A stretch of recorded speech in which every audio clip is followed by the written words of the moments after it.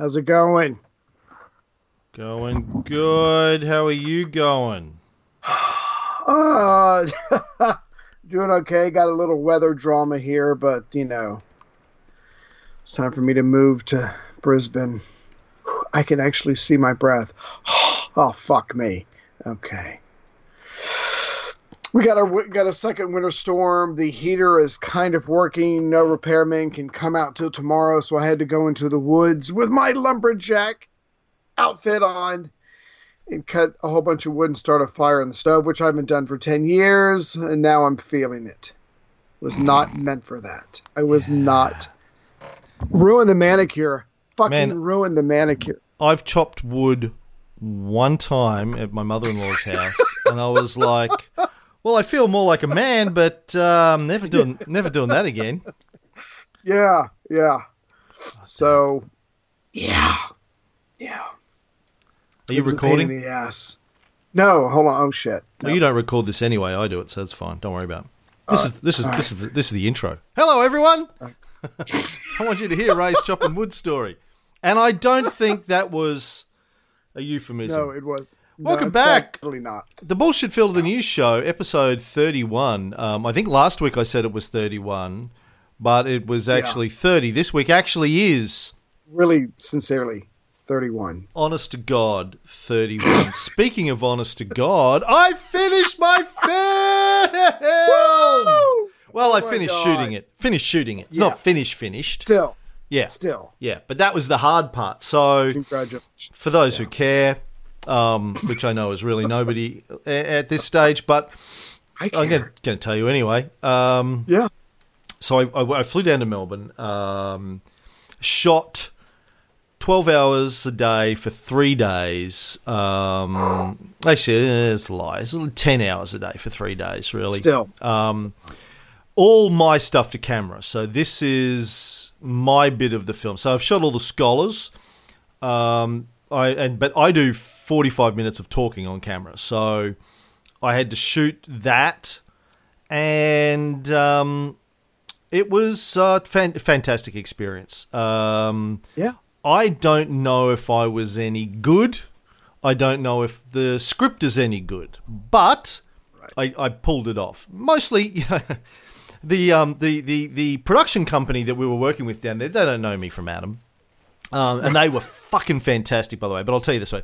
They don't know me from Adam. The girl who's the production manager, line producer, she calls me when I'm at the airport, arrived in Melbourne, like the day before, and she goes, because they'd been saying to me for the last couple of months, like, you need to memorize your script. And I'm like, well, no, that's not going to happen. There's no way I'm memorizing 45 pages of dialogue. Are you fucking kidding me? It's just not going to happen.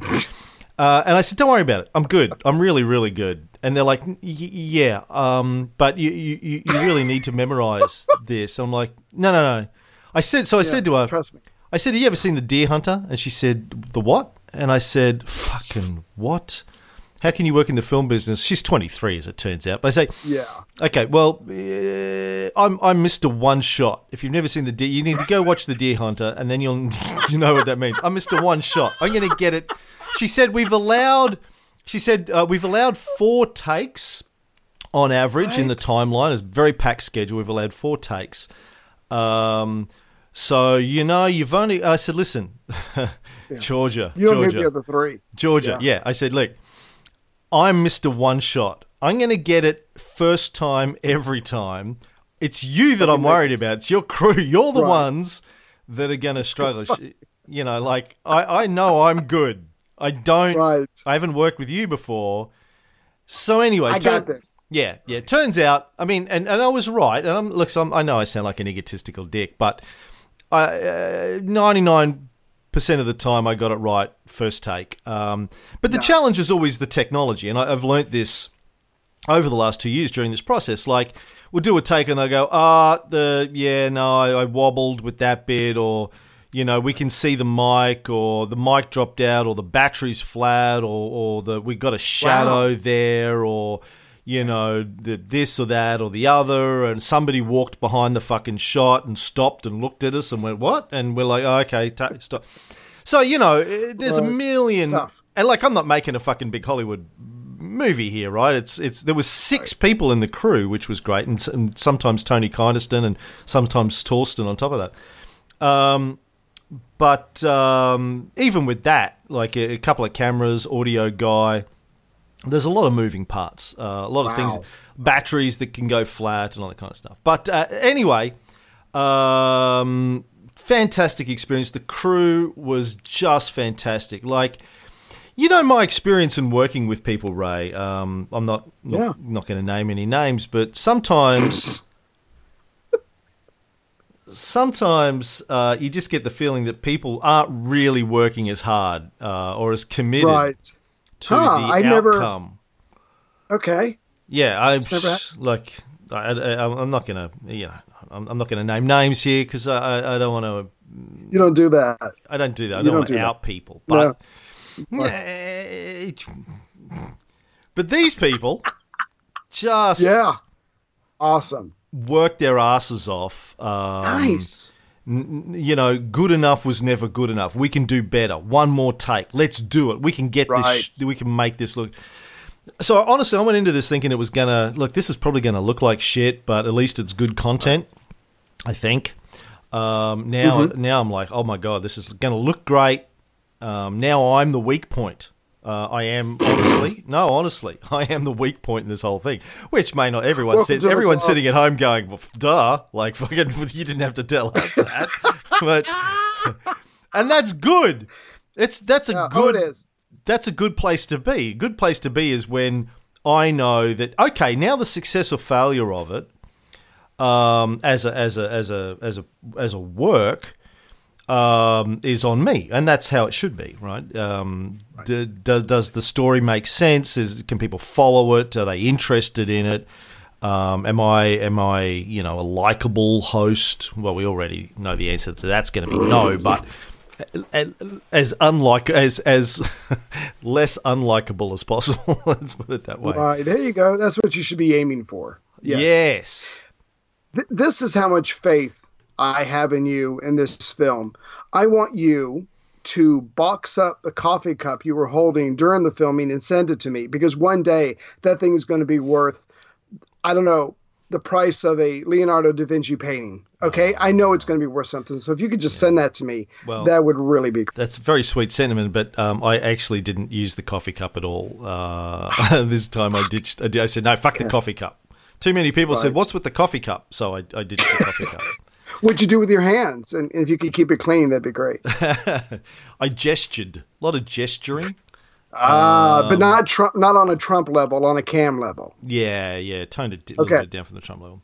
So anyway, people who have sponsored the Kickstarter are going to want to know, when can we see it? Well, the answer is we don't know. The process from here, as best as I understand it, is that we're going to have a rough cut of the film within about 3 weeks. Because I've already done the editing on paper. I've already, we've got, like 30, 40 hours of scholars' interviews on video, but I've already gone through it, picked out the best bits, time-coded them, put them in the script, given all of that to the crew, the editor of the crew, and said, look, just cut it this way. So they're going to do, that'll be a rough cut. We'll probably spend another month after that sort of tweaking it. We've got to finish some animation that'll go in there. Once we have a rough cut, I give it to Joffrey, the composer who does the music for a lot of our podcasts. He is composing some original music for the film very generously. He will do that based on the rough cut. When we're happy with that, he'll go into a studio and record the piano, give me the sheet music, which Chrissy's then going to record the violin part. Then we put that into the film. Then we color grade it and sweeten all of the audio, and then we have a finished product. But then Torsten, our executive producer, the guy who started this whole thing when he emailed me a couple of years ago and said, you ever thought about doing a documentary? He has to go around the world and try and sell it. We can't show it to people, even our Kickstarter supporters, until we've sold it, because contractually distributors like television networks or Netflix, those sorts of online platforms, if they're going to buy it, they want to have sort of first rights to it, exclusive access for a period of time, and all that Sure. kind of stuff. So it's it's still a long, How many convoluted years? process. It's at this juncture, I think it's been 2.5 maybe that I've been working on it. I don't know, 2.5, but it's nearly finished. But I already know what we're going to do for the next one. Good for you. Torsten. Oh, by the way, I have to do a shout out to Renan Goskin. Renan is fan of ours, although he doesn't like the dick jokes, but a fan of ours in Melbourne. He owns or did own network. What do you call it? A franchise? Not a franchise. A chain. Franchise? A chain. Branch? He owned Chain? a chain. Started and owned a chain of seafood restaurants. I think 4 in Melbourne, 4 locations in Melbourne, and 1 in Singapore called Clay Pots. Wow. He very generously shouted dinner for myself and Tony Kynaston on one night, Friday night, and then myself, Torsten, and our director of photography on the Saturday night. He came to dinner with Tony and I on the Friday night, and then on the Saturday night he said, listen, I can't make it, but you guys go to my restaurant in St Kilda, eat, drink, anything you want, much as you want, it's all on me. Because I haven't paid for any of your premium shows, and this is my way of saying thank you. This is my contribution. Lovely guy. I had dinner with Tony and I on Friday night. Lovely guy. What a character. Anyway, story is that he, a couple of years ago, he said, you know what, I've been running these restaurants for 20 years. I'm done. If I sell them, they'll get ruined by the new owners. So instead, he gave them to his employees. Wow. You guys deserve it. And some of them had been with him for like 17 years. I met one of them, a guy from Bangladesh who came to Australia 18 years ago, started working for Renan 17 years ago as a dishwasher in the kitchen. Now he owns, or was one of the owners of the restaurant. Right. Anyway. Class act. Yeah. And just a really terrific character, very well read. We talked philosophy and science and history, and he's born in Brazil, Turkish back family. Anyway, terrific guy. So thank you, Renan, if you're listening to this. Thank you, Tony Kynaston, for being the major investor. Tony's put up at least half the money for the project. Thank you to all of our Kickstarter backers. Tony. And to Torsten and to everybody. It's going to be great. It's going to be great. It's going to be good. It's going to be okay. Tell me. It's going to be okay. Yeah. As I said, I'm the weak point. Anyway, on to the news. I'm glad I got that recorded. Yeah. Which point? Me saying I'm the weak point? Yeah. Right. Yeah. Welcome to the club. Nah, you're the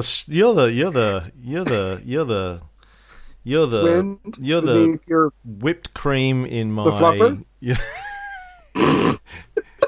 You're the whipped cream in my Irish coffee, my friend.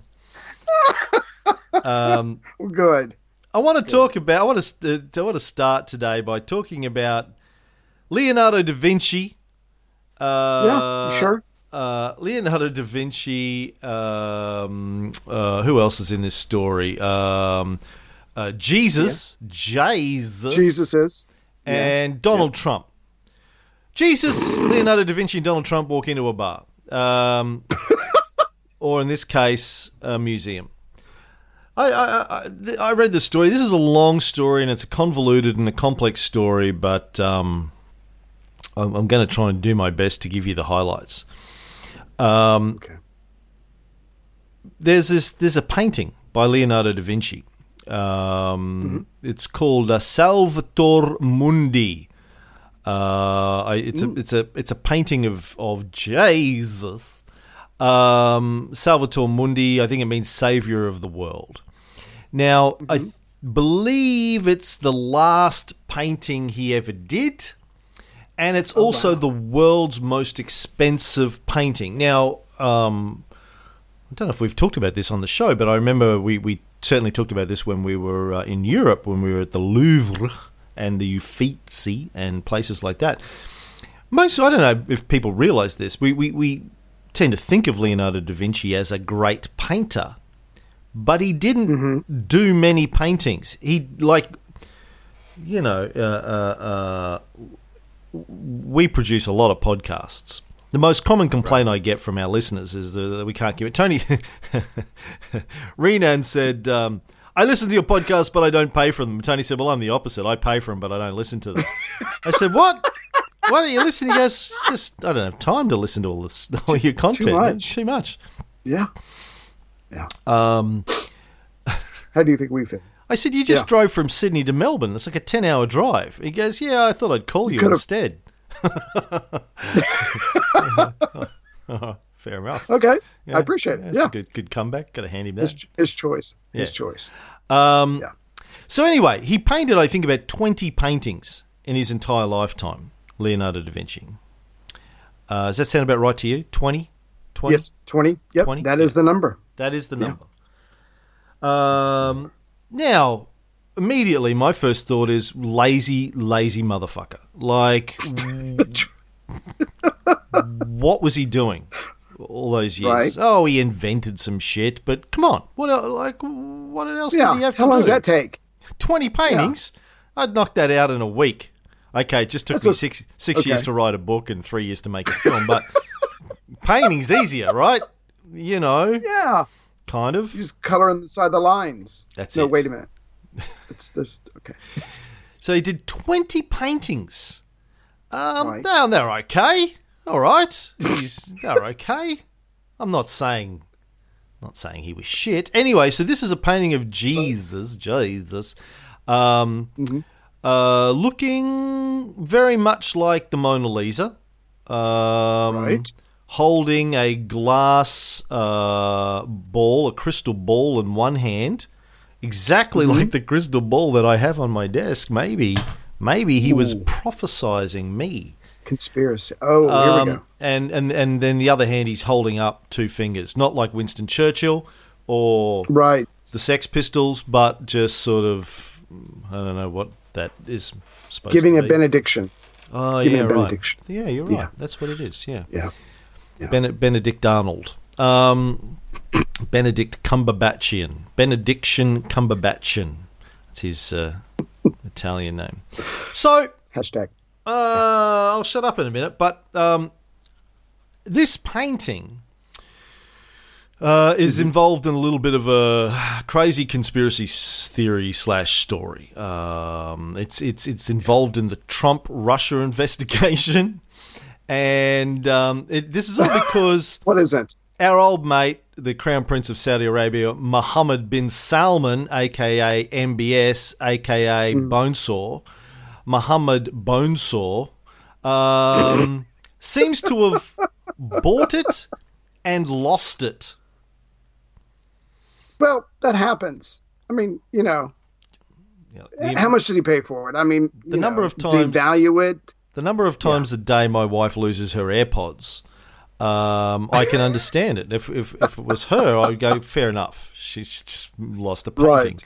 Right. But this painting, you think you'd kind of know. Yeah, well, how much did he pay for it? Well, how much would you expect to pay for this fine work of art? The greatest... Well... The last painting Leonardo da Vinci ever did, and it's of Jesus. Right. 2 million? One of the greatest artists. 3 million? No. It's got to... 4 million. It's got to go up to... I'm going to say 12. I'm going to say if it was me, I would throw $12 million at that thing so I could hang it in my living room to cover up the hole. 12 million. Well, here's how much it was bought for at a Sotheby's auction in 1958. All right. 45 million. No. 45 pounds it was bought for at a Sotheby's auction in 1958. What? Did they not know what they had? Or was it in bad condition? Or they just didn't care because he only did 20 paintings? They were like, Leonardo, who? Never heard of the guy.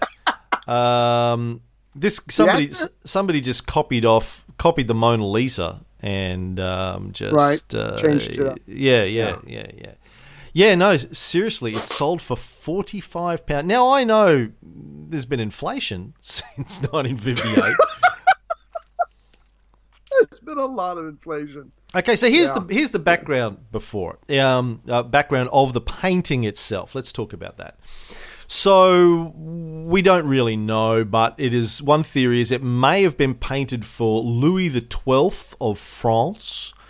Might have been commissioned by him around 1500.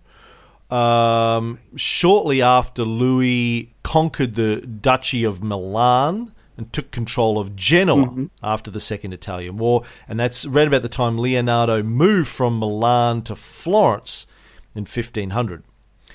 Now, if it was painted around about then, as they think it may have ended up in England when Henrietta Maria married Charles I of England in 1625. She may have taken it with her. Henrietta Maria of France was, descendant of Louis, I think. Something like that. She was the youngest daughter of King Henry IV of France and his second wife, Marie de Medici. Just tying it back into our Renaissance podcast there. So it ended up in England. Then Charles, her husband, was executed. The painting was included in a 1649 inventory of the Royal Collection, valued at £30 in 1649. So it's gone up. That was a lot of money in 1649. You could buy 300 slaves in 1649 for £30. Wow. Wow. Yeah. So then all of Charles's possessions after the English Civil War, they were sold. And the painting was sold in 1651 to a man called John Stone, who was in fact a Mason.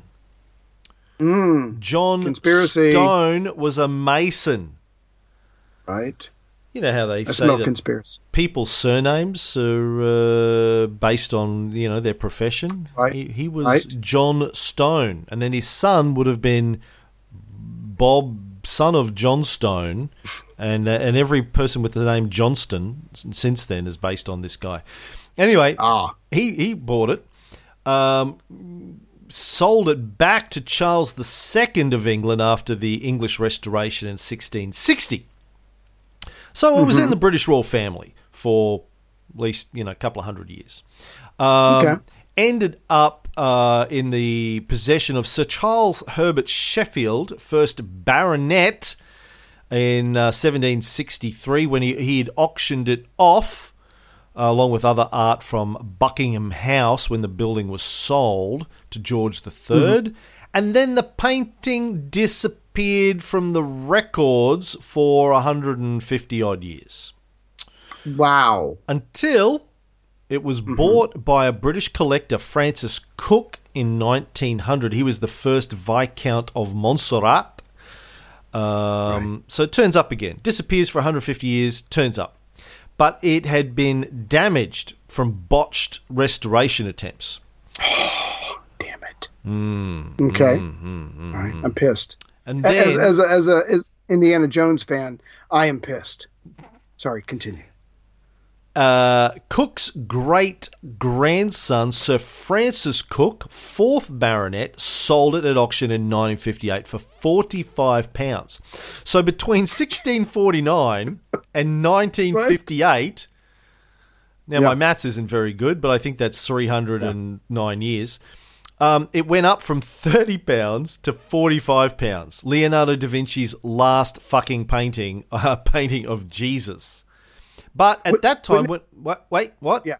Wouldn't it be better to say it went down from £30 to £45? Because, like you said, the value of pounds back then was a lot more. So it's been ripped, it's been torn, it's been painted over, and now it's been downgraded to £45 in 1958 money. That's just kind of sad for one of Leonardo's paintings. That's all. Well, one of the reasons why the value of it was so low is they didn't think it was a Leonardo at this stage. It was attributed to one of his pupils, Giovanni Antonio Boltraffio. Wow. So it was What a name. attributed to him until 2011. How is it possible that we didn't know every fucking Leonardo da Vinci painting? Like, Really? It's like ridiculous, right? That they didn't have a record of everything da Vinci did. He only did 20 paintings, people. Like, how hard is it to keep track of 20 paintings? Ray and I do 20 podcasts a month, and I'm not saying they're Leonardo da Vinci-esque, but they're pretty impressive. I'm impressed. 45 pounds worth. Yeah. So anyway, in 2005, the painting was acquired for $10,000 at an auction. And then that's better. Yeah, it's going up. Yeah, it's going up. Yeah. They were like, oh, well, it's not a Da Vinci, but it's all right. Then people started to think it might actually be the long-missing Da Vinci.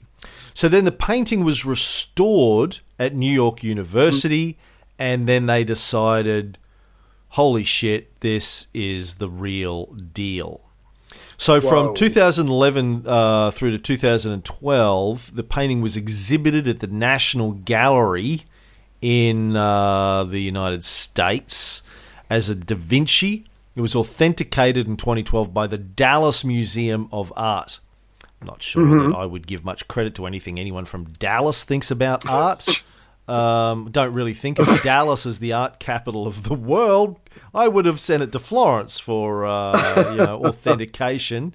Florence, maybe Paris. Dallas, not so much. Dallas. Like when you and I were discussing our great tour of 2018, our first and last tour before I go to jail, we never really said or get assassinated. I don't remember Dallas being on the list of potential locations that we would go to. It almost made the short list, but considering you probably would have ended up shot and me shot accidentally by standing next to you, we took it off the list. The only reason I would go to Dallas is to go visit the book depository, try and take that shot. Because everyone knows I am the world's greatest authority on sniper rifle shots from book depositories. Nobody knows and more. Wood chopping. Nobody knows more about shooting sniper rifles from book depository windows than I do, Ray. Right. I thought you shot kangaroos from a helicopter, but that's fine. I could be wrong. That was only with a camera. Now, in May 2013, a Swiss dealer bought the painting for just over $75 million. Price is going up. Yep. Okay. Then it was sold to a Russian collector, Dmitry. This is where it starts to get interesting, right? It was sold to a Russian collector, Dmitry Ryboviev, for $127.5 million. So in 1 year, it went up from $10,000 to $75 million to $125 million. That's beyond comprehension. I mean, it is a Leonardo da Vinci, but damn. So I guess this guy considered himself lucky to have one of the few of the 20 paintings Leonardo did, maybe? Yes, but he didn't have it for long because in 2017, it was sold. Okay, so keep in mind here, it's gone from £58 to $10,000. Right. And this is in, in 50 years, it went from £45 to $10,000 in 2005. Then by 2013, 8 years, it jumped to $75 million, then to $125 million. 4 years later, Dmitry sold it at auction for $450 million. Fudge. That's a hell of a profit. Who in the hell has that kind of money to throw around on a repaired Leonardo da Vinci painting? Before we get into that, the hammer price of it was, you can't touch this, $400 million, $50.3 million in fees. Oh my God, I'm in the wrong business. Fuck. Jesus Oh my Christ. Now, the Honestly. purchaser was identified as a Saudi Arabian prince, Badr bin Abdullah, but then it actually came out that he was in fact only an intermediary for Crown Prince Mohammed Bonesaw Salman, the true buyer. Bonesaw paid $450 million for it. Why was Why? that going price? I mean, I know they're opening up a Louvre version or whatever in his city, Dubai or wherever, but I guess that was going to be like maybe the crown jewel, if you will, of this new museum that's opening up.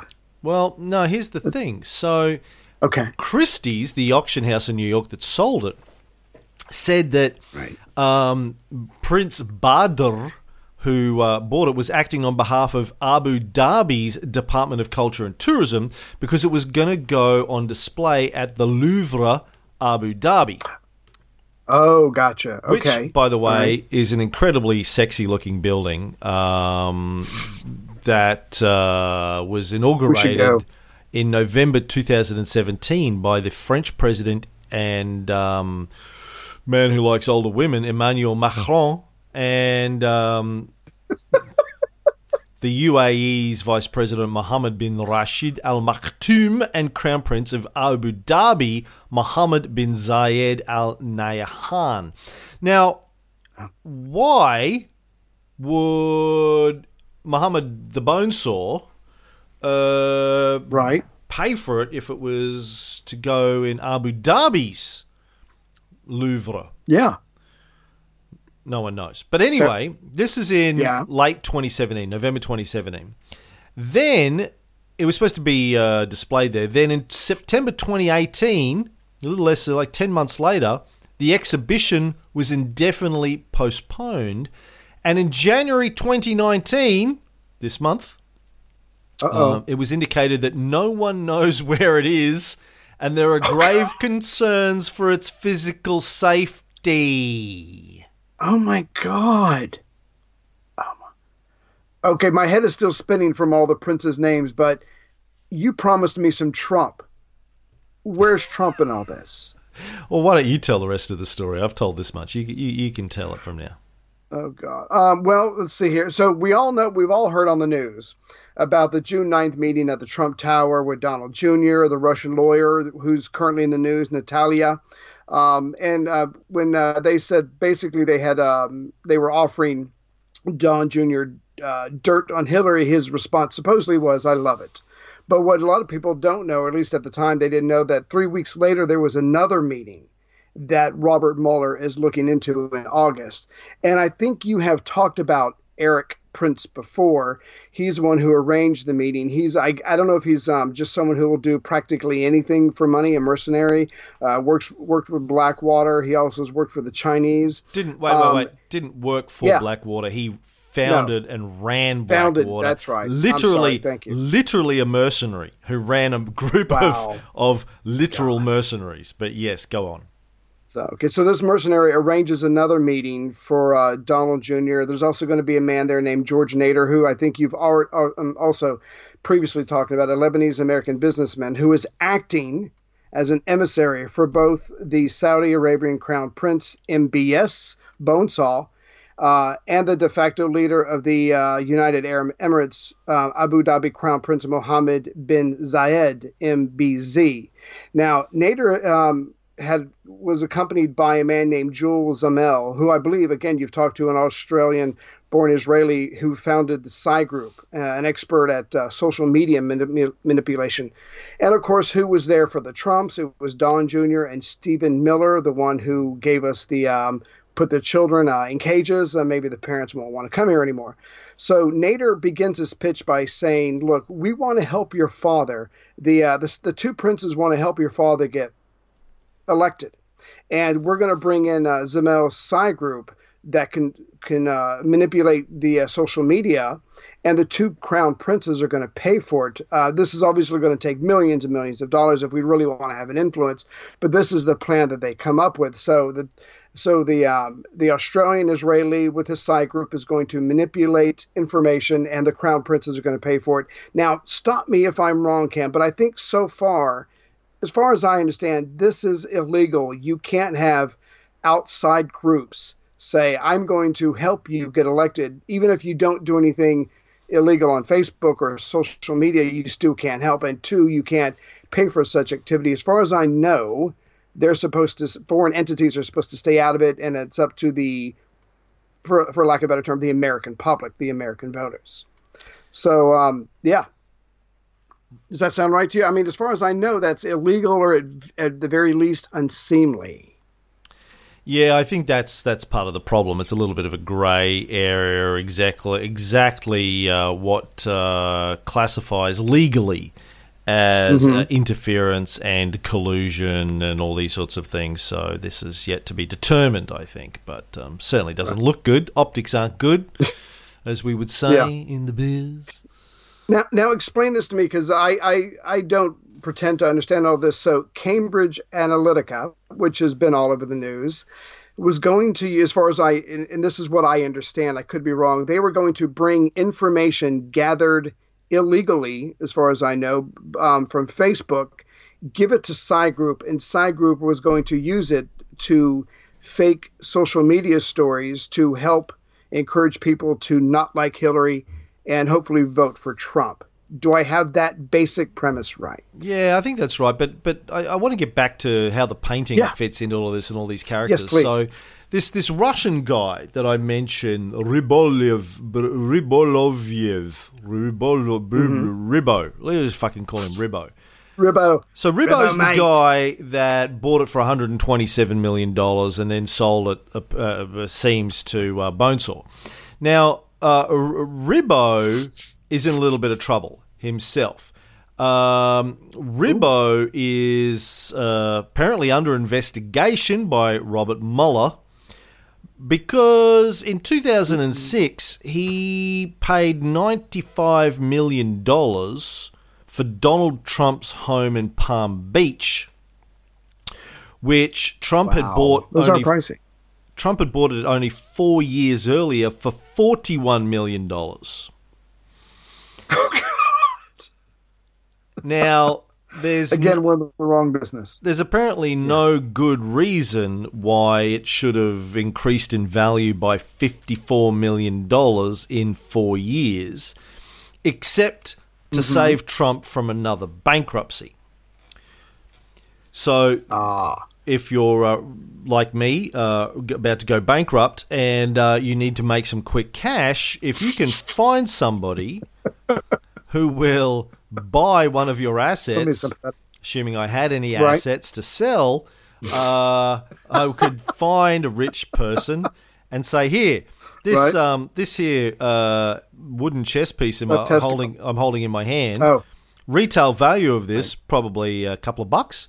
If you give me $20 million for it, that'd be good. That'd be great, and would really get me out of some problems. And I'll owe you a solid. Right, 20 million solids. Yeah. So this guy basically gave Donald Trump a $54 million gift, it would appear. Why? In 2006. Yeah, 2006, right. Gave him $54 million gift.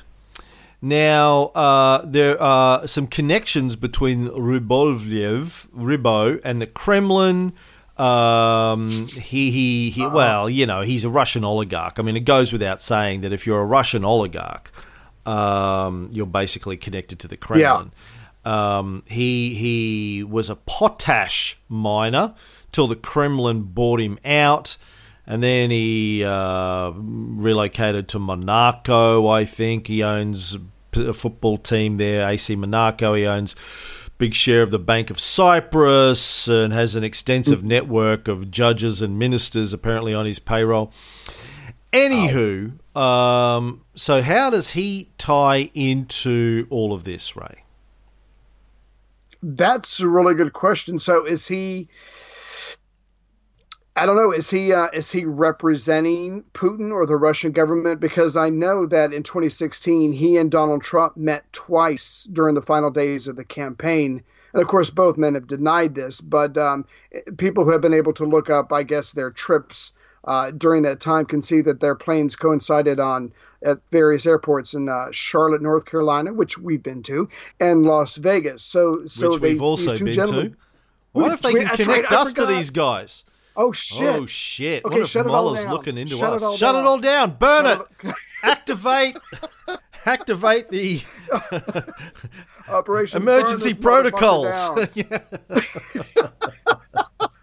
I didn't think about that. I am so nervous right now. No, but I guess that they met, and of course he's going to remember, hey, you're the guy that gave me 10 years ago $54 million when you didn't have to. I hope you're having a great day. So it seems that there are suggestions that Ribbo actually manages the assets of the Russian deputy premier Yuri Trutnev. That was an accusation or a claim made by Der Spiegel in the German newspaper in November. So the suggestion is that he's closely connected to Trump and definitely to Trump, to Putin, right, to the deputy premier of Russia. And has been sort of funding Trump for well over 10 years. So, as you say, in 2016, he met Trump twice in the final days of the campaign, it would appear.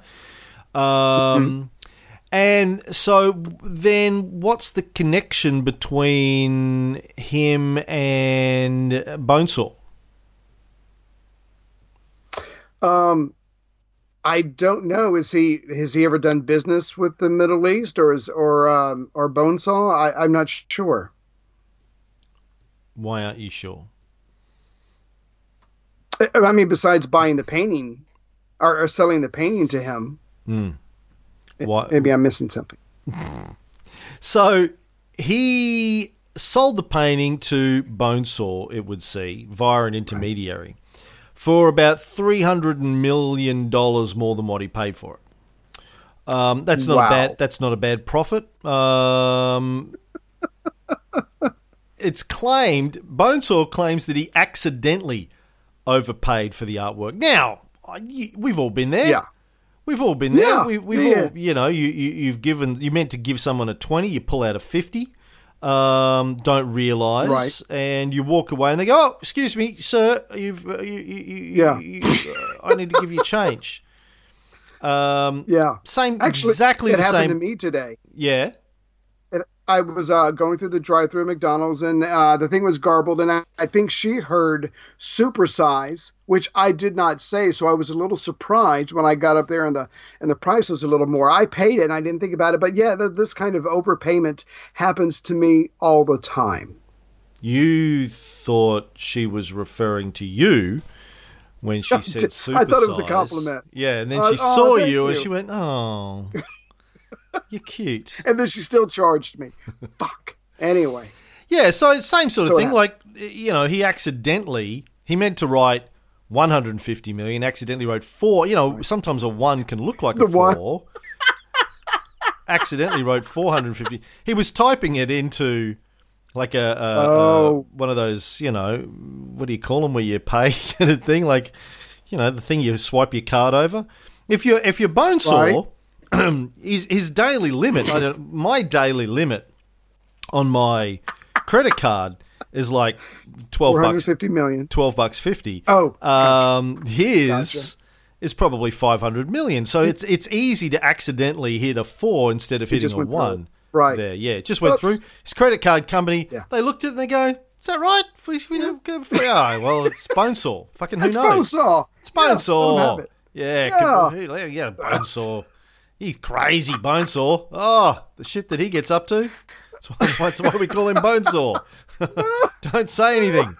He might pull out a Bonesaw. Scared. Yeah. Now, so let's join the dots here. So, Ribbo funneling cash to Donald Trump, it would appear, since at least 2006, from sources that may be connected to the Kremlin. Bonesaw now funneling what would appear to be a $300 million windfall to Ribbo. And where did that money end up?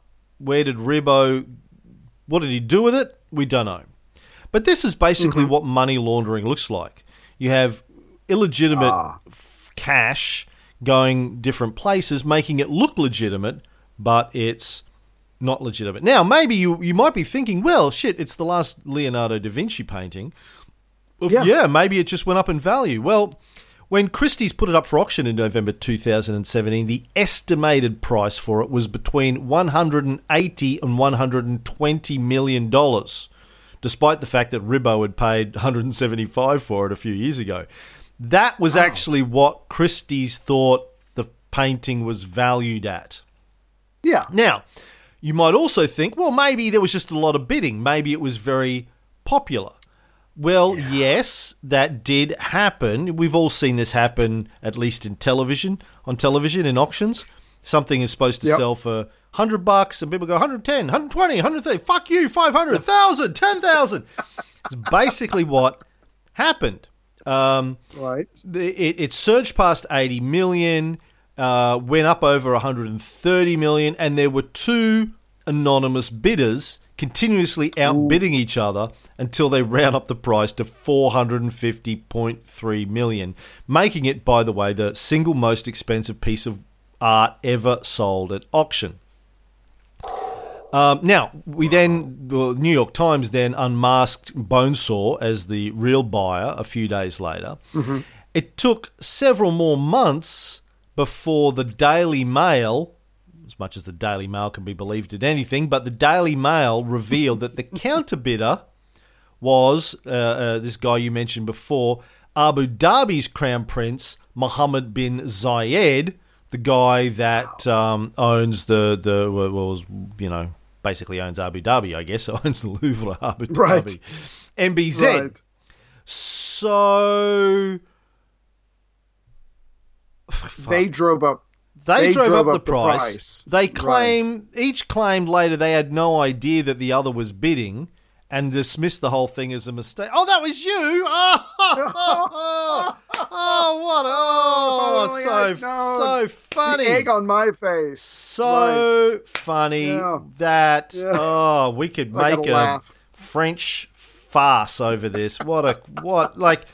Hugh Grant will play me, and that other guy I can't stand who played King George in the Stuttering movie, Colin Firth, will play you or me or whatever. You don't like him? Fucking no, I hate Colin Firth, man. The human being, the actor, the roles he plays, all of it? I just want to punch him in the face every time I see him. Like him and Colin like Firth Blackadder did. And Mel Gibson. Blackadder punched him in the face? Good. Yeah, there was a thing when he was playing Shakespeare and Blackadder went back in time and punched him in the face. Excellent. Well, thank you, Blackadder. I just want to punch him in the face every time I see him. And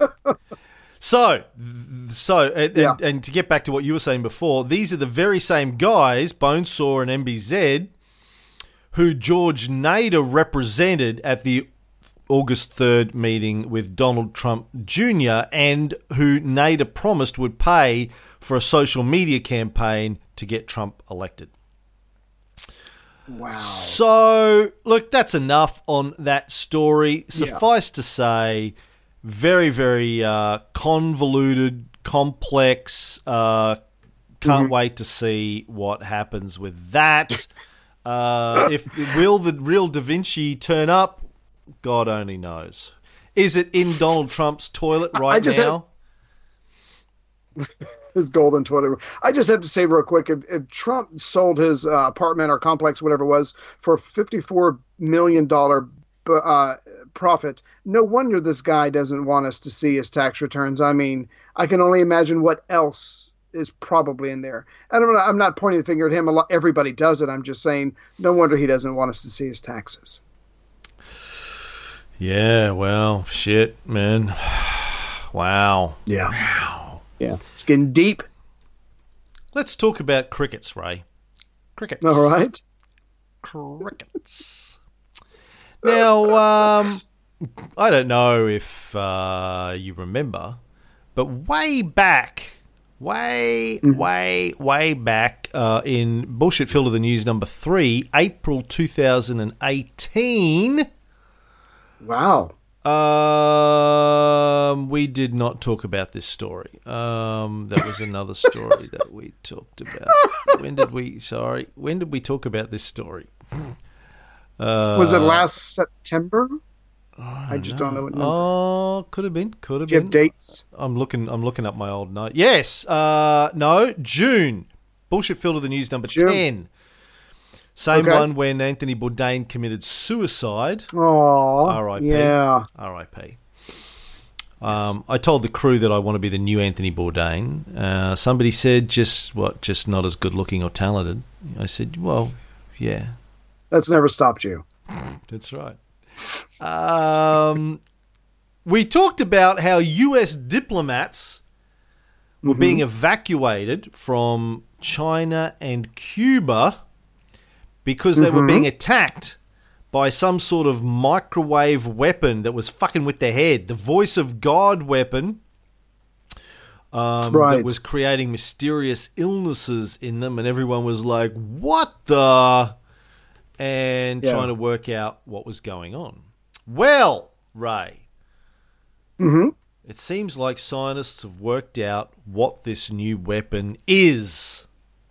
Fucking Russians. Sorry, go ahead. No, you go ahead. I've done too much talking.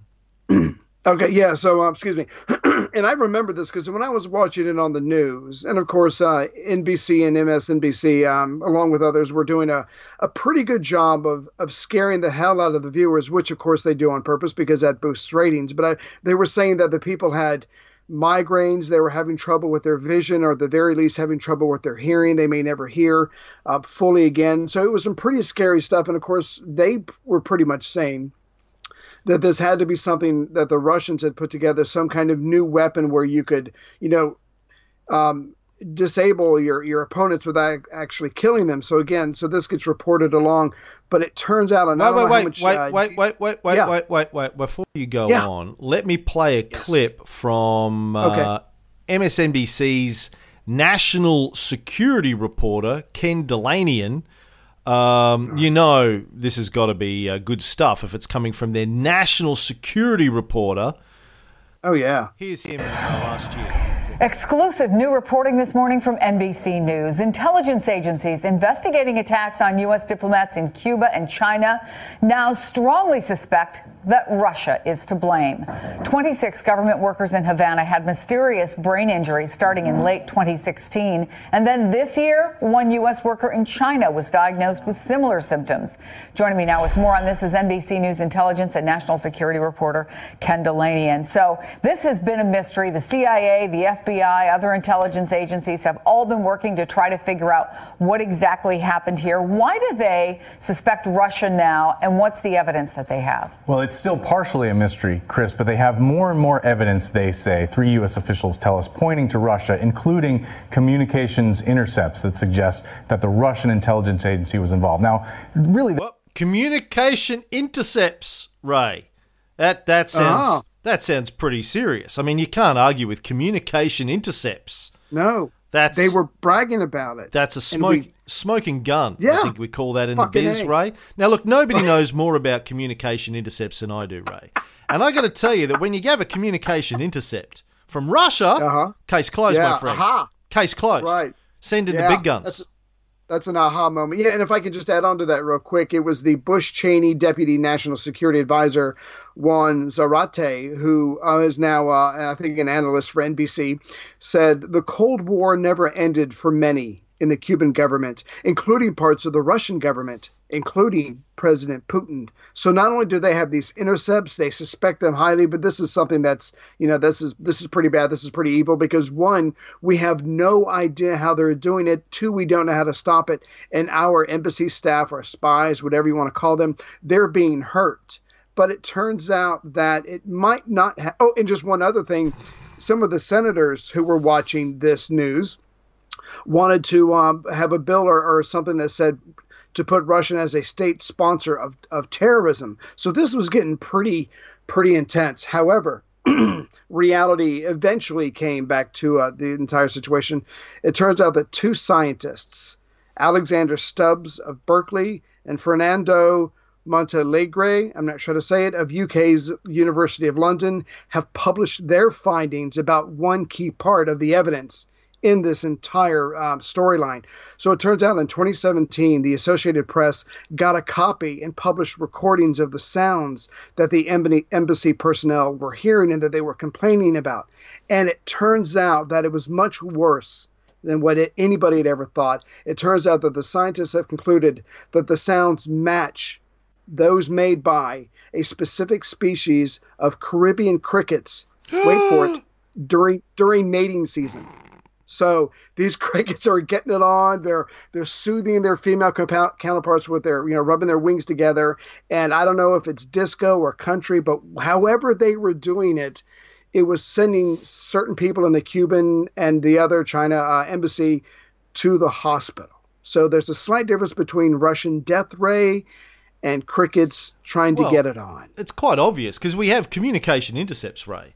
And look, nobody knows more about Caribbean crickets than I do. And I have to tell you, Ray, that these are obviously weaponized Caribbean crickets. Oh, fuck me, you're a genius. I didn't think about that. The Kremlin's secret villain laboratories have obviously modified, genetically modified.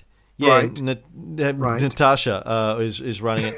Have obviously taken your garden variety, Boris and Natasha, Caribbean cricket, and modified it using nanotechnology, genetic science, and a little bit of. I'm impressed. Rodan and Fields regenerating eye cream. And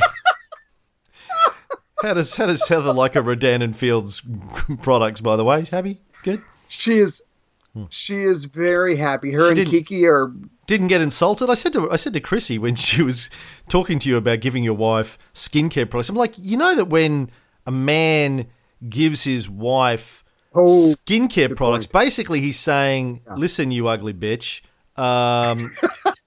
do something about yourself, or I'm leaving you for the secretary at work. Fortunately for them, they know that your secretary at work is the dog, so... Yeah, or my right hand. No, it turns out that women dress up and do... Do you call your right hand Miss Moneypenny? Hello, Miss Moneypenny. You're looking damn fine today. I do. I always get a manicure on my right hand. But no, it turns out that when women dress up and put do a little skincare, dress on it, little wig. Do you draw a little face? When you draw some eyes and some lipstick, put it on. Aw, why are you pouting? Get some googly. You get some googly eyes. Sorry, we got to stop doing dick jokes. Tony Kynaston and Renan Goskin both hauled me over the coals over dinner the other night for the dick jokes. They said it's not necessary. It's just immature. I'm like, well, yeah, okay. I'm immature. Like, fucking, what do you want? I mean, sorry. So no, sorry, sorry, I guys. My masturbation to myself. That's fine. Sorry. Sorry. No, it turns out that when women do skincare products and dress up and do their hair, they are actually doing it for each other and not their husbands. They don't care about us. So she was very, very happy with getting it and with the results. So I have two very happy women in my house right now. Oh, that's good. And then you have... Yeah. So anyway. And then Sophie. Yeah. Two very happy women. And Sophie, who's plotting to kill you in your sleep. Pretty much. Pretty much. She scares the shit out of me sometimes. Anyway, crickets, Ray. So weaponized crickets. Here's what the report said by these fact-based science people who obviously hadn't seen the intercepts. As shown here, the calling song of the Indies short-tailed cricket, Aneurogryllus celerinctus, matches... Yeah. In nuanced detail, the AP recording in duration, pulse repetition rate, power spectrum, pulse rate stability, and oscillations per pulse. This provides strong evidence that an echoing cricket call, rather than a sonic attack or other technological advice, is responsible for the sound in the released recording. Although the causes of the health problems reported by embassy personnel are beyond the scope of this paper, our findings highlight the need for more rigorous research into the source of these ailments, including the potential psychogenic effects as well as possible physiological explanations unrelated to sonic attacks. Dr. Stubbs went on to say to the New York Times, I can say fairly definitively that the AP released recording is of a cricket, and we think we know what species it is. Well, before you go on about conspiracy theories and the news and things like that, I actually think I figured it out as you were reading that. Trump, who is pro-Russian because he's a Russian agent, got to those scientists and made them put it out to discredit the entire story because it really is a Russian weapon. And of course, this is so embarrassing for the news agencies and embarrassing for the secret or whoever is looking into this, the CIA, FBI, that you almost don't want to fight back because it turns out that this death ray is crickets. So the whole thing is probably just going to be closed up and everybody's going to move on. But that's the theory that I'm going with for the next at least 10 seconds. Yeah. Yeah. Who are I could be these wrong. scientists? They're probably evil scientists working for Putin in the first place. Right. I'm They're probably gonna, ones who did it. I'm going to trust MSNBC and The Guardian, by the way. The Guardian also reported their science editor, Ian Sample, which is Right. John Stone, the bad Mason, and Ian Sample, the science editor. Can I get a sample, Ian? That's what I'd be saying to him every day he Here I rocks am. up to work. Hey, Ian! Ian! Ian! Put a sample Ian! in my hand. Ian! Ian! Fucking what? Do you want a sample? You want a sample, Ian? Can I sample your sample? He'd fucking hate me, that guy, if he worked with me, I tell you. Even more than you do. And that's saying something. Ian Sample reported back last August, claims that US diplomats suffered mysterious brain injuries after being targeted with a secret weapon in Cuba have been challenged by neurologists and other brain specialists. Ooh. The Guardian was referring to 4 separate letters to the Journal of the American Medical Association from groups of doctors specializing in neurology, neuropsychiatry, and neuropsychology. By the way, I don't know if you know this, but nobody knows more about neuropsychology than I do, that described what they believed were major flaws in the study commissioned by the US government that originally claimed that brain injuries were detected. They said at the time, you want to see brain injuries? Look at the fucking president. What are you talking about? No. People in Cuba. So it turns out this entire story, they need to go back to the drawing board, start over. They might have gotten slightly ahead of themselves. And again, what I would love to hear is the Russian intercepts, which there's a decent chance they do not exist. To the best of my knowledge, Ken Delanian has not picked up this story. I've got his Twitter feed open here, just going back over the last week. La-di-da-di-da, la-di-da, la-di-da-di-la-da. No, nothing about him. No crickets? Nothing. Yeah, crickets. There's crickets about the crickets story on Ken Delanian's Twitter feed. Right. So, what does that tell you about... Look, you know, fucking... We've gone on and on and on and on and on this show, on other shows, on the Cold War show, saying the media is in on the game, folks. They love a big, salacious, scandalous story, a salacious headline, for a whole variety of reasons. One, drives eyeballs. Eyeballs drives ad views. Higher ad views drives ad revenue, particularly when you have a cost per click or a cost per view model. It drives up your rate. So salacious news is great because it makes money for media companies. 2, who owns MSNBC, Ray? Probably some corporation, but I don't know exactly who. You don't know who owns NBC, really? I know I don't. Why have you been doing this show with me for all these years and you don't even know who owns NBC? I feel like I've let you down somehow. I can't put my finger on it, but the sense is there. Who owns it? GE did own them. Comcast, I think, now owns NBC. And Comcast is owned by whom? Just publicly listed, I guess. Is it? I don't know. Time Warner, Comcast, Sprint. I don't know. Let me ask this real quick. So you're this analyst. You get this juicy story from someone who's given it to you anonymously, obviously inside the government or whatever intelligence agency. You don't stop and think. You don't try to maybe get another source and verify. You just know it's a sexy, juicy story, and you can't wait to get in front of the news cameras and do this bombshell. Or maybe you think you're being a good patriot. And I know that's kind of naive of me to even say that, but I mean, I don't think there's even a flicker of due diligence. Like you said a second ago, it's a credible story. It's going to draw everybody to my website or to my Twitter account, whatever. And it's off to the races. Yeah. Okay. Yeah. Like they're just there to, mouthpiece. Well, yeah. Well, I mean, I think part of it is they kind of are the government mouthpiece in many ways, or the mouthpiece of the interests that run the government. But let's have a look at who the major shareholders are of Comcast. Okay.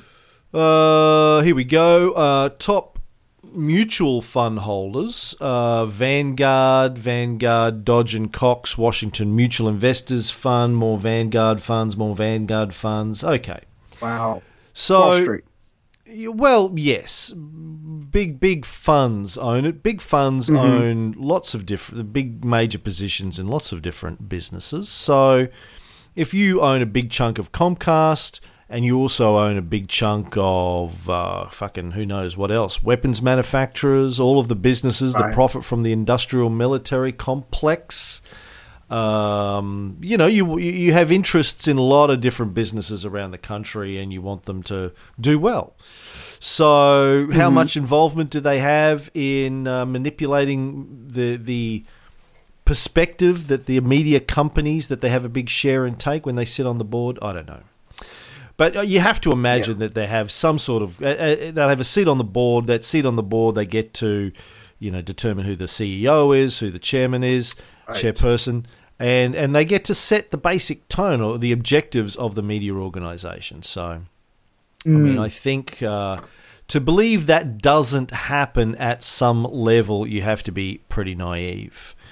Right. You don't want to go too far into conspiracy theory, Terry, but we've done enough stories on how the media is manipulated. And if you want to know more about that, my upcoming book, The Psychopath Economy, available in all good bookstores, probably never, but available certainly online for sale at some point this year, goes into detail about how this works. But anywho, getting back to Ken Delaney and this story, like massive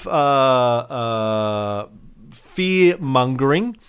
Now, I do want to just do something here. I will try and edit this out before we put this to air, but... Oh, shit. Flights delayed after fire alarm grounds planes at Melbourne Airport. Glad I got out yesterday, not today. Yeah. Doing a news search. How was the weather there? Oh, fantastic. Yeah, fantastic. Yeah, fantastic. So jealous. Yeah. Bit hot, and my top lip got all sort of dry and cracked. So done a bit of a news search in the old Google News. Right. Crickets, Cuba, Russia. Looking for coverage of it in mainstream news sources. Coming up with very little. The Guardian did do a story last week saying that it might have been crickets. Right. Daily Mail says it was crickets.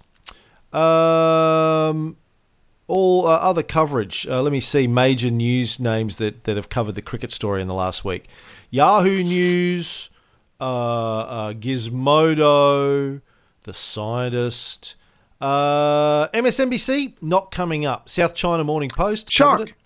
MSNBC, no. CNN, no. Fox, no. Who else you got over there? ABC, America, no. I didn't see it on BBC because I looked all over BBC. BBC, no, they're not coming up in the list of news sources that have got a story. Newsweek did. Nice. That's it. Sky News did. They're owned by Fox, but not Fox itself. So, you know, if I go back and have a look at the story on Sonic Attack, if I go back, I do Sonic Attack. Great name. Scare the shit out of it. Great name for a band, by the way. Minus crickets, Cuba. Right. Okay. Yeah, right. So if I go back and have a look at middle of last year, and I look at the stories, BBC, ABC, Bloomberg, New York Times. New York Times talked about it. CBC News in Canada, Reuters, Los Angeles Times, CNBC, CBS, US News and World Report, Reuters, all over the place. They all covered the story, the original story, the Telegraph, fucking NBC, NBC5, Dallas Fort Worth, CBS News, USA Today, CNN, Breitbart, everyone, NBC News, everyone covered the fucking story. It's sexy. Everyone covered the story saying it's the Russians. Hardly anyone is covering the story saying it was crickets. Just real quick, could you give me an idea of what it might have been like back, last year? Sergey turns to Vlad and go, Vlad, are you working on something? I just saw something in the news. Is that your work? No comment. That does not mind, but I wish it was. What an amazing weapon. I mean, I imagine the Russians were probably doing their own internal search. Who in the hell has come up with this, or what the hell is going on? That must have been entertaining. Yeah. Actually, I'm gonna make a mea culpa here. When I actually search on the name of one of the scientists, because he has a very unusual name, Montealegre-Z, right. And where the fuck that comes from. I thought that was a typo on my part. No, that's the real deal. I do see a story from the New York Times saying it's crickets. I do see a story from... Who else here? I do see a story from USA Today. What about NBC and MSNBC? Yeah, I haven't found that yet. I'm going to do a search on that. MSNBC. No, nothing from MSNBC. So a couple of major outlets, USA Today, New York Times, have covered the story about the crickets. But for MSNBC, it's literally crickets. Because they were the ones who hit it hard. Yeah. Andrea Mitchell and them hit it pretty hard. I remember that last year. Yeah. It scared the crap out of me. Here, I'll play a little bit more of MSNBC's coverage. This is Andrea Mitchell. The mystery, who or what caused American officials living in these Havana homes and several hotels to suffer headaches, dizziness, and some serious brain injuries similar to a concussion. Last year, Cuban investigators told us they would never allow their territory to be used that way. But now Russia is the leading suspect, NBC News has learned, according to 3 U.S. officials and 2 others briefed on the investigation. Evidence, they say, backed up by highly secret communications intercepts collected during a lengthy and ongoing investigation involving the FBI, CIA, and other agencies. U.S. officials also tell NBC News investigators now believe the Americans were deliberately targeted. This is not an accident, and those who think this is some sort of rogue operation, I think. This is Juan Zarate, former Deputy National Security Advisor and guy who looks like an accountant. NBC News' senior national security analyst. Rogue operation, I think, are operating in a fantasy world. The State Department says it is still investigating. We have not assigned any blame, and we continue to look into this. Why would Russia target American officials? The leading theory to disrupt President Obama's opening to then Cuban leader Raul Castro. No comment tonight from the Cubans or the Russians. So there you go, man. They went hard, but no recantation. So what do we take away from that? Yeah. Trust but verify. Well, that's one thing. And the other thing is it part of an orchestrated attempt on behalf of the US elite to ramp up this fear about Russia? Oh my God, it must be Russia. We have FBI, a lengthy investigation from the CIA and the FBI with communication intercepts. Yeah. Smoking gun. It's like the fucking P-tape. Where's the P-tape, Ray? I've been hearing about the P-tape for 2 years. Oh, you meant Trump's. Okay, Where's the fucking P-tape? I had it on very good authority that I would get to see a P-tape. I'm still waiting on the P-tape. It's just a matter of time. And again, I can send you one if they don't have it, but it's fine. How are we going? Is it just me, or are we way over time? We're way over. Way over. All right, what was our last couple of stories? Yeah. Fuck it. That's it. That's the show for today. No, okay, it's not the show. I'm going to keep going. You got time? Can you keep going? Yeah, just don't be too long because I got to go get more wood because a lumberjack's job is never done. Get more wood. Yeah, what, like an inch isn't enough for Heather all of a sudden? She needs more? Just tell her to call D'Angelo. I want to talk about the Afghanistan thing before I forget. Ouch. So, a couple of weeks ago, during a cabinet meeting on January 2nd, Donald Trump said this. Russia used to be the Soviet Union. Afghanistan made it Russia because they went bankrupt fighting in Afghanistan. Russia. But Russia should be fighting. The reason Russia was in Afghanistan was because terrorists were going into Russia. They were right to be there. And Andrea Mitchell back with that story, so we'll cut her out. Now, I saw a lot of people losing their shit over this online. Now, yes, Trump is wrong there. As far as we know, no evidence that anyone from Afghanistan at that juncture was going into Russia and being terrorists. I think he misspoke. This is Trump. Oh. We don't expect him to be able to string a sentence together. Now, but here's the thing is I've been having lengthy debates with people from David Markham and others online about what actually happened in the late 70s in Afghanistan. And they've argued and called me names, but here's the facts as I understand them. Now, the popular, I think, version of events here is that the Russians or the Soviets invaded Afghanistan in the late 70s, and then the CIA got involved to support the poor Afghani freedom fighters, first under Jimmy Carter and then under Reagan, to help them engage the Soviets in a lengthy, drawn-out guerrilla Vietnam-style war, which helped put huge financial strain on the Soviet Union and brought about its collapse. Hooray, big victory, rah, rah, rah, rah, rah. Right. The actual timeline is a little bit different. And I don't think a lot of people know this, A, because it was kept a secret for a long time, B, it doesn't get talked about a lot in the United States, I think.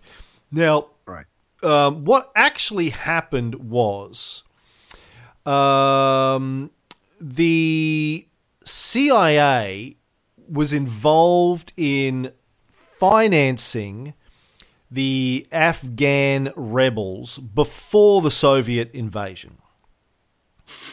Right.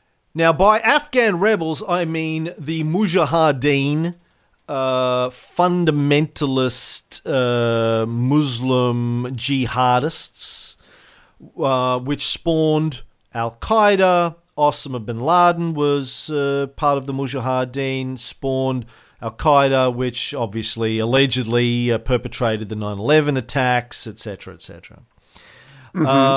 But now you may go, well, what the fuck do you know? Where are you getting your information? I'm getting my information from a guy by the name of Zbigniew Brzezinski. Zbigniew, I think it is. Zbigniew Brzezinski, who I think was Jimmy Carter's national security advisor. Now, I think we talked about this on the show, National Security Advisor. We talked about this a couple of weeks ago, maybe. Did I touch on this? We touched on it. Right. Touched on it, yeah. Right. Okay. So I actually dug up an interview with Brzezinski that he did before he died.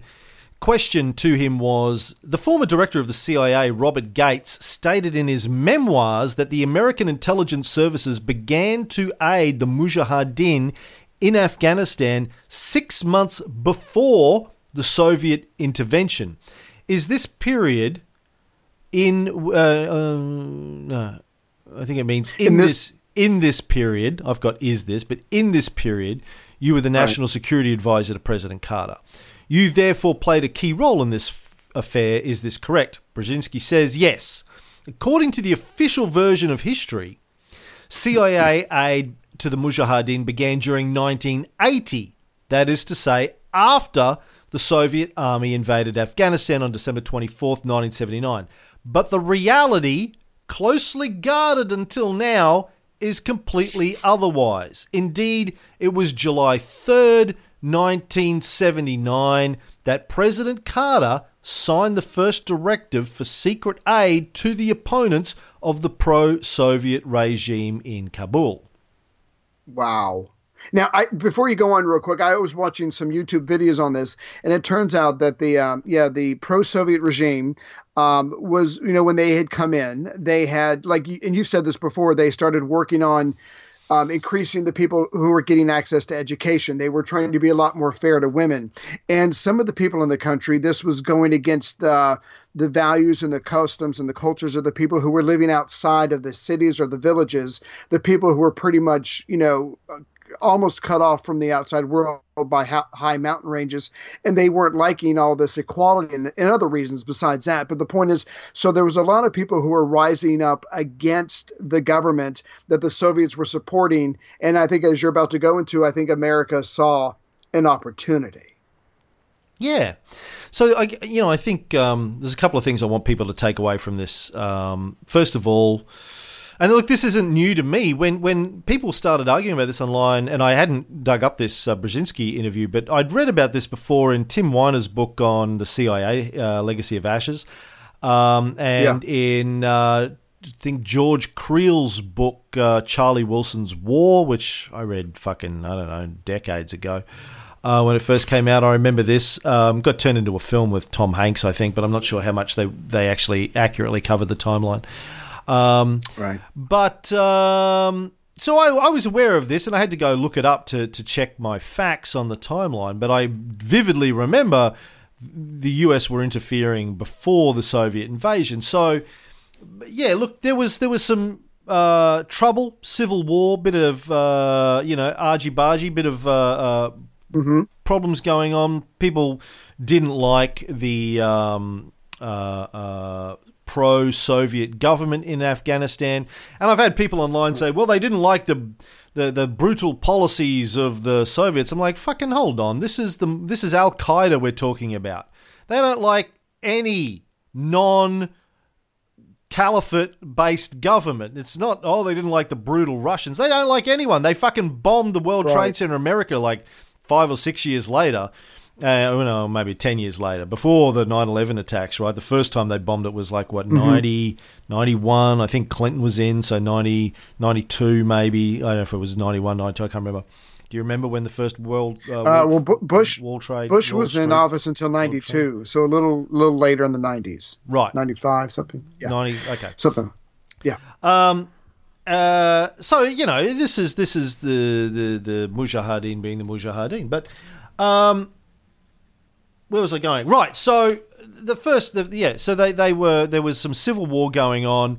The CIA, as they do now and as they did back then, are trying to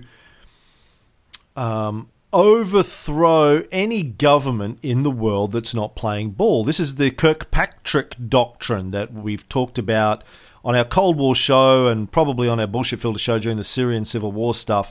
Jeannie Kirkpatrick, she had some senior position in the Reagan administration. She came up with this doctrine for the United States in the late 70s that said, listen, it's better for us to support far-right governments in countries that, even though they might be brutal, because they're more likely to buy weapons from us and do deals with our corporations, and they're easier to bribe and all of that kind of stuff, than leftist governments. So it's in the United States' best interest to support far-right dictatorships over and above leftist governments, because leftist governments probably aren't going to deal with this. They're probably not going to be as corrupt. They're probably going to be part of the Soviet trading bloc and not our trading bloc.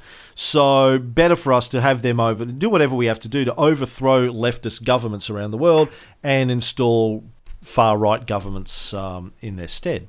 And then they did that in Latin America and in the Middle East in particular. Right. So, classic example here, the CIA were in there. Now, they weren't throwing millions of... I think Brzezinski suggests that the budget at the time was $500,000, but that was for like 6 months as a... Like, let's see how much trouble you can cause, right? $500,000 was probably $1 million in today's money. Now, you may say, well, that's not a lot, but they were, that's beside the point. The point is the CIA was... supporting religious fundamentalist terrorists in Afghanistan, and then the Afghani government called the Soviets in to support them. Hey, we're under attack, help! Yeah. And then it gets portrayed in the West as a Soviet invasion. It wasn't a Soviet invasion. They were called in by the government. Now, the government was a result of a coup d'etat, so you might want to say, well, it wasn't legitimate, but okay, now we're fucking splitting hairs, right? The government invited the Soviet Union in, and then the Soviet government killed the guy who was the president, but that's another story altogether. And the CIA were supporting the terrorists at the time. And then the CIA escalated. They ended up spending like fucking millions and millions and millions of dollars supporting the Mujahideen over the 80s, which, and that's in Tim Weiner's book, Legacy of Ashes. He says that supporting the Mujahideen in Afghanistan in order to defeat the Soviets and weaken the USSR was probably the one great victory the CIA ever had, and of course it led directly to 9/11.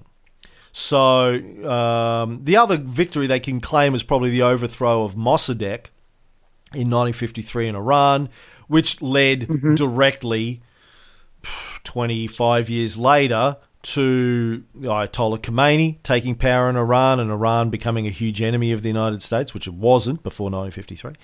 They were quite friendly to the West, just didn't want all their oil stolen. They wanted to get paid a fair price for their oil.